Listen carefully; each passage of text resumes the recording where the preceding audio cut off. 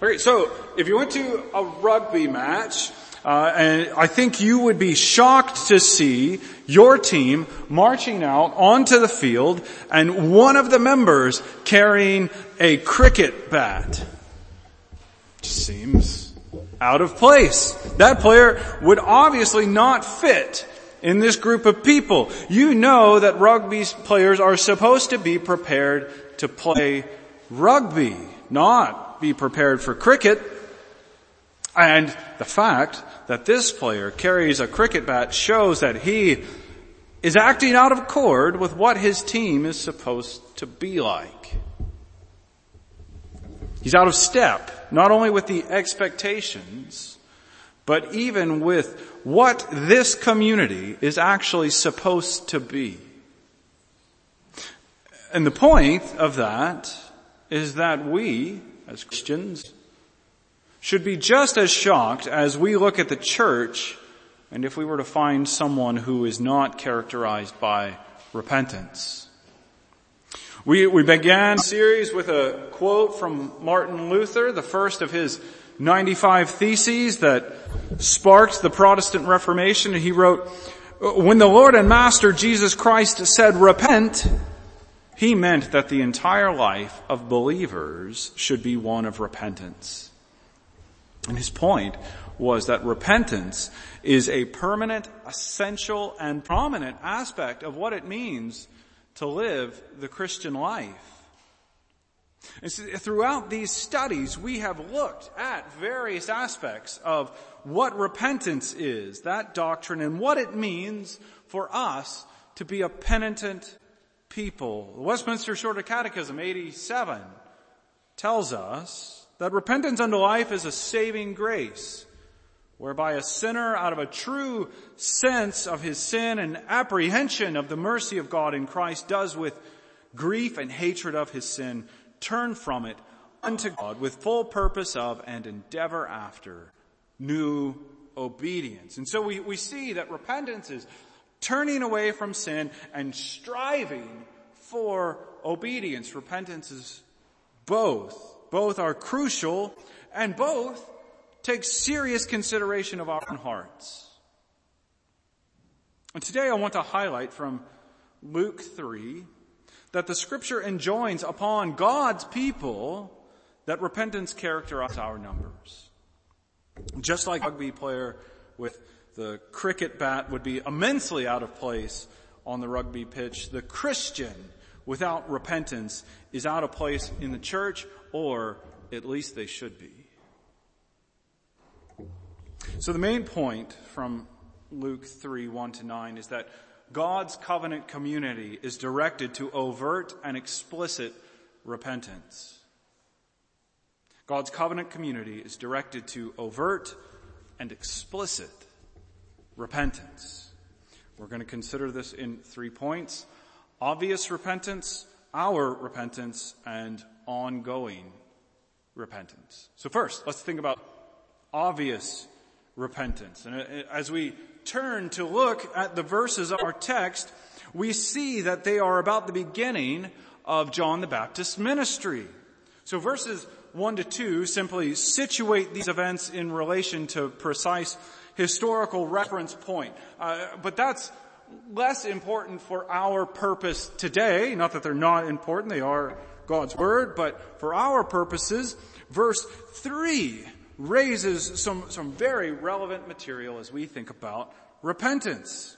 And he, John the Baptist, went into all the region around the Jordan, proclaiming a baptism of repentance for the forgiveness of sins. So, John had a special, interesting role in biblical history. Technically, John was the final Old Covenant prophet. So even though he was the first prophet in the New Testament, he culminated the Old Covenant prophets, namely by pointing directly to the coming Messiah.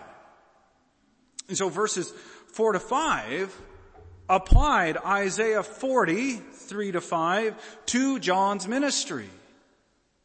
As it is written in the book of the words of Isaiah the prophet, The voice of the one crying in the wilderness, prepare the way of the Lord, make his paths straight. Every valley shall be filled, and every mountain shall be made low, and the crooked shall become straight, and the rough places shall become level ways, and all flesh shall see the salvation of God. So Isaiah foretold one who ministered in the wilderness as the messenger who paved the way for God's own coming. This person's work directly prepared, so John's work directly prepared the people for Christ's coming by reinvigorating the message that sinners need to repent and be rescued from the consequences, both penalty and power, the consequences of their sin. John cleared the way for Christ by reminding them of how sinful they were and how they needed a Savior. We see it in verse 7. He said, therefore, to the crowds that came to be baptized by him, you brood of vipers, strong language. I'm not sure I could get away with saying that to you. Who warned you to flee from the wrath to come? They needed to hear that they were wicked and that God's wrath falls upon wicked people. And as we want to think more directly, more specifically about repentance, the key phrases for us are in verse 3, proclaiming a baptism of repentance for the forgiveness of sins, and verse 8, bear fruits in keeping with repentance. Now, it's important. I think this is super cool. I love this stuff. And I think it's super important, but it's often overlooked or just assumed differently that John's baptism is not strictly speaking Christian baptism like ours is. So Christ, Lord and Savior Jesus Christ, personally instituted the Christian sacraments. But he did not commission baptism as to seal the covenant of grace until after his resurrection, which, as you know or should, that comes much later in the Gospels than where we find this account. Now, the record of Paul's initial ministry in Ephesus, I know that might raise some eyebrows, so I want to point you to some evidence. The record of Paul's initial ministry in Ephesus confirms the point I'm trying to make. So, Acts 19, verses 3 to 5, let me read these to you. And he, Paul, said, into what then were you baptized? And they said, into John's baptism. And Paul said, John baptized with the baptism of repentance, telling the people to believe in the one who was to come after him, that is, Jesus. On hearing this, listen, here's the crucial, on hearing this, they were baptized into the name of the Lord Jesus. So the people who had been baptized according to John's baptism, and now they had to receive baptism in the name of Christ, as Jesus detailed for us in Matthew 28:19. The need to receive baptism with the formula of the name of the triune God.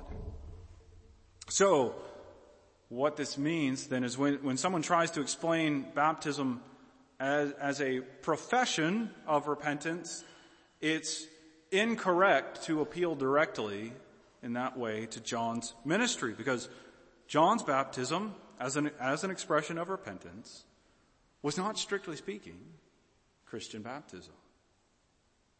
And now, obviously that's going to remove an important part of Baptist arguments that only people who are old enough to make a profession can be baptized. But, just so you know that I'm not sort of taking my Presbyterianism and sticking it into the scripture, New Testament scholar Darrell Bock, who believes in believers-only baptism, explained that John's baptism was not an initiation rite into the covenant community, like our baptism, but is actually directed towards those, and this is where this becomes really important, directed towards those who are already part of the covenant. And so this baptism for them, therefore, is a reaffirmation of commitment to God and a public declaration within those who are God's people of their ongoing need to repent. So John's baptism was a ritual that demanded God's people consider their sin. And this shows that just because the people of Israel were externally, in some ways, members of the covenant community, they still had to have proper response to God. They could not depend on the fact that they are within God's people in an official manner, as verse 8 tells us. And do not begin to say to yourselves, we have Abraham as our father, for I tell you, God is able from these stones to raise up children for Abraham. So to draw this together, this passage is about a baptism that summoned God's people who live within the covenant community to outright, ongoing, explicit repentance. That's what was happening here. And John's baptism summoned believers to make their repentance explicit and obvious. Obvious repentance is that God's people were called to show their repentance, and they did. That brings us to our second point. Our repentance. So the previous point established that John's baptism was not exactly the same as our baptism. And while our baptism seals God's promises in the covenant of grace, John's baptism was a conscious exercise in professing repentance within God's community. John, since he went into all the region around the Jordan, spoke to those who were already initiated into God's covenant. And his hearers were then circumcised members of Israel. They and their children had received Old Testament baptism into God's Old Testament church, but they still had to repent. And John's call to God's people has a really direct link to application for our lives. Most of you here are baptized members in Christ's church. You and your children have rightly been incorporated as members into what we call the covenant's external administration. So in baptism, God inserts you into his covenant. You participate in this community in a real way. Still, even though we are part of the church, we have to become truly, properly oriented to God. We must place our faith in Jesus Christ for salvation. We cannot depend on church membership, but on Christ's merits alone for our standing with God. So this observation raises again the series theme of being a penitent people. How does this point us towards repentance? Well, it tells us that repentance is an ongoing and continual need. Proper Christian baptism happens and initiates us into the church. The act of repentance, however, needs to happen repeatedly, always, throughout the Christian life. And the question is whether we, in this congregation, the people gathered here, whether we tend to rest in our presence in the church for security before God, or are we genuinely searching ourselves to turn away from our sin? It's unlikely that many people here do the former explicitly or even consciously. I would be shocked to hear someone say something like, it's perfectly fine for me just to go through the motions of the church without throwing my heart into a relationship with God. I would be astounded if one of you said that to me so pointedly. It is possible, though, that we unconsciously sink into that mindset. There's a line of reasoning, conscious or unconscious, that goes something like, look, I'm in the church every Sunday. I'm in a house group Bible study. I help with practical aspects of loads of things in the church, more than other people. I come to Thursday prayer. I'm in evangelistic prayer, interceding for the lost. And if I'm doing all that, how could I possibly be trapped in sin and need to search out for deep repentance? It couldn't be.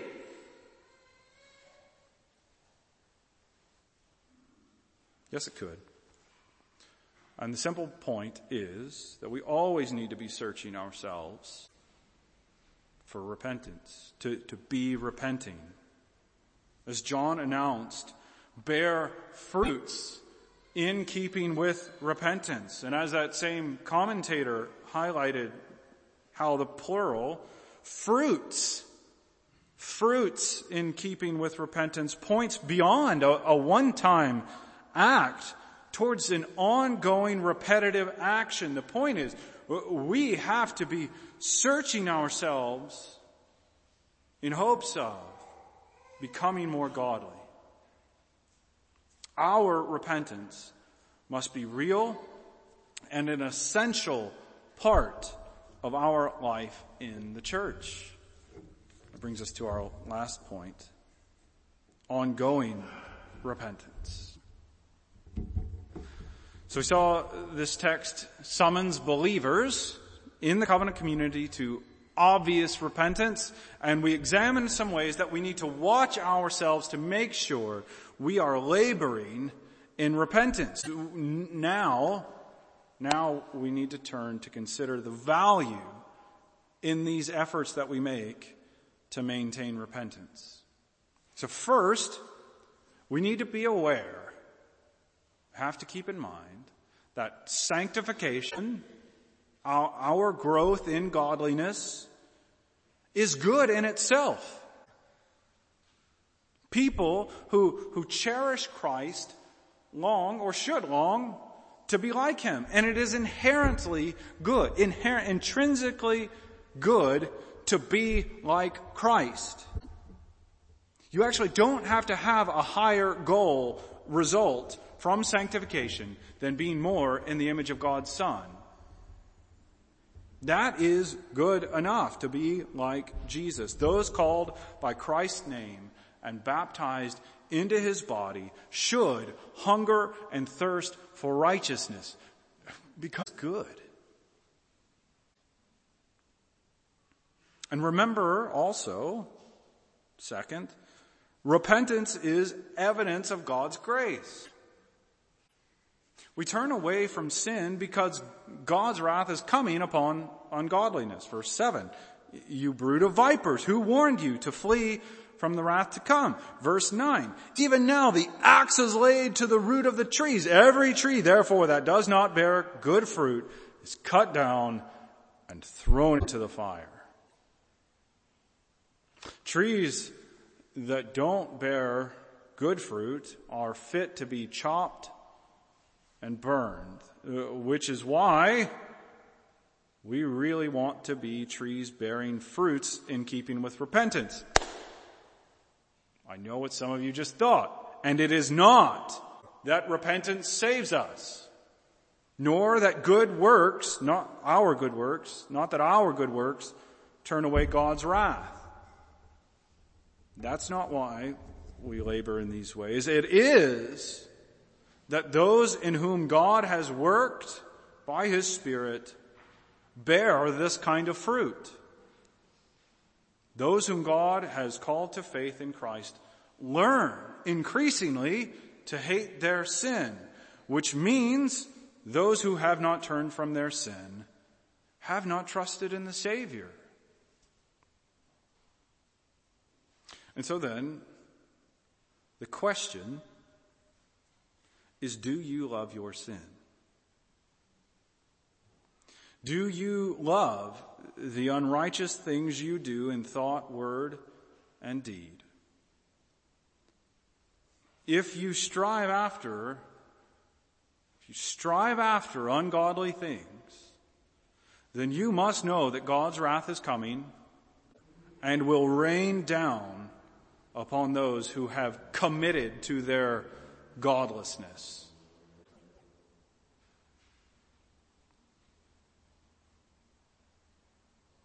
But you could repent. You can turn away from your love for sin. And crucially, we don't turn away from sin by simply turning to morality. We turn to Jesus Christ. The first motion that we can make, enabled by God's grace, in any of this, is turning to Jesus. You don't turn away from sin to find Jesus, but you flee to Jesus to be rid of your sin. Just like you don't clean yourself up before you take a shower, so too you don't try to get better to go to Christ. Just like you shower to get clean, so you go to Christ, who will make you better.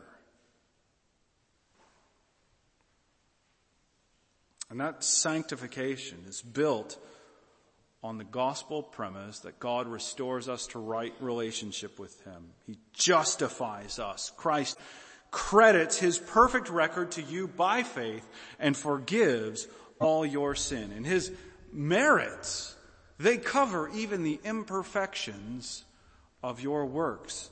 But that is why we pursue those fruits in keeping with repentance as the tenor of the Christian life. Repentance is not the foundation. Christ and faith in Him is the foundation. Christ is the root and the tree. You are connected thereunto, and our efforts to turn away from sin and race after holiness spring after being joined to Christ. And so when we then pursue ongoing repentance, because it is the flavor of life with Christ. It is the melody of the Christian walk.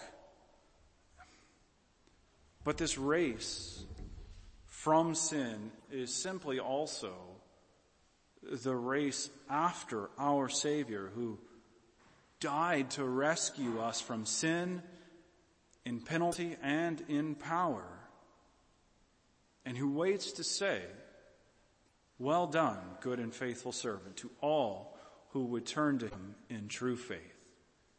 We give thanks for that. We seek after Him, and let's pray.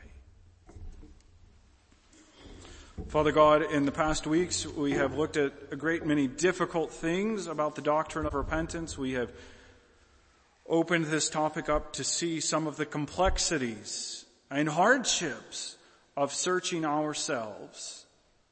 And so as we sum that up here, we do pray that you would simply remind us, as this text presents, that your church, your community, is to be characterized by repentance. So we ask that each one of us, as individuals giving rise to a characterization of our church, would have deep loathing for our own sin. God, we indeed worry about the things going on out there, but help us foremost to look within and say, I hate my own ungodliness, and strive after new obedience. Not because it earns your love, not because it gains your favor, but because we have been bought with the blood of your Son, who died to make us yours. And now that we belong to you, help us live in accord with our Master, the one who is now our Heavenly Father. Help us take on these family attributes, hating sin, loving holiness, so that we might enjoy deeper, fuller, more unbroken communion with you, and that you might be glorified in the world as we try more and more to shine the character of Christ. Help us to do that out of faith, seeking love, and we ask these things in the name of Christ. Amen.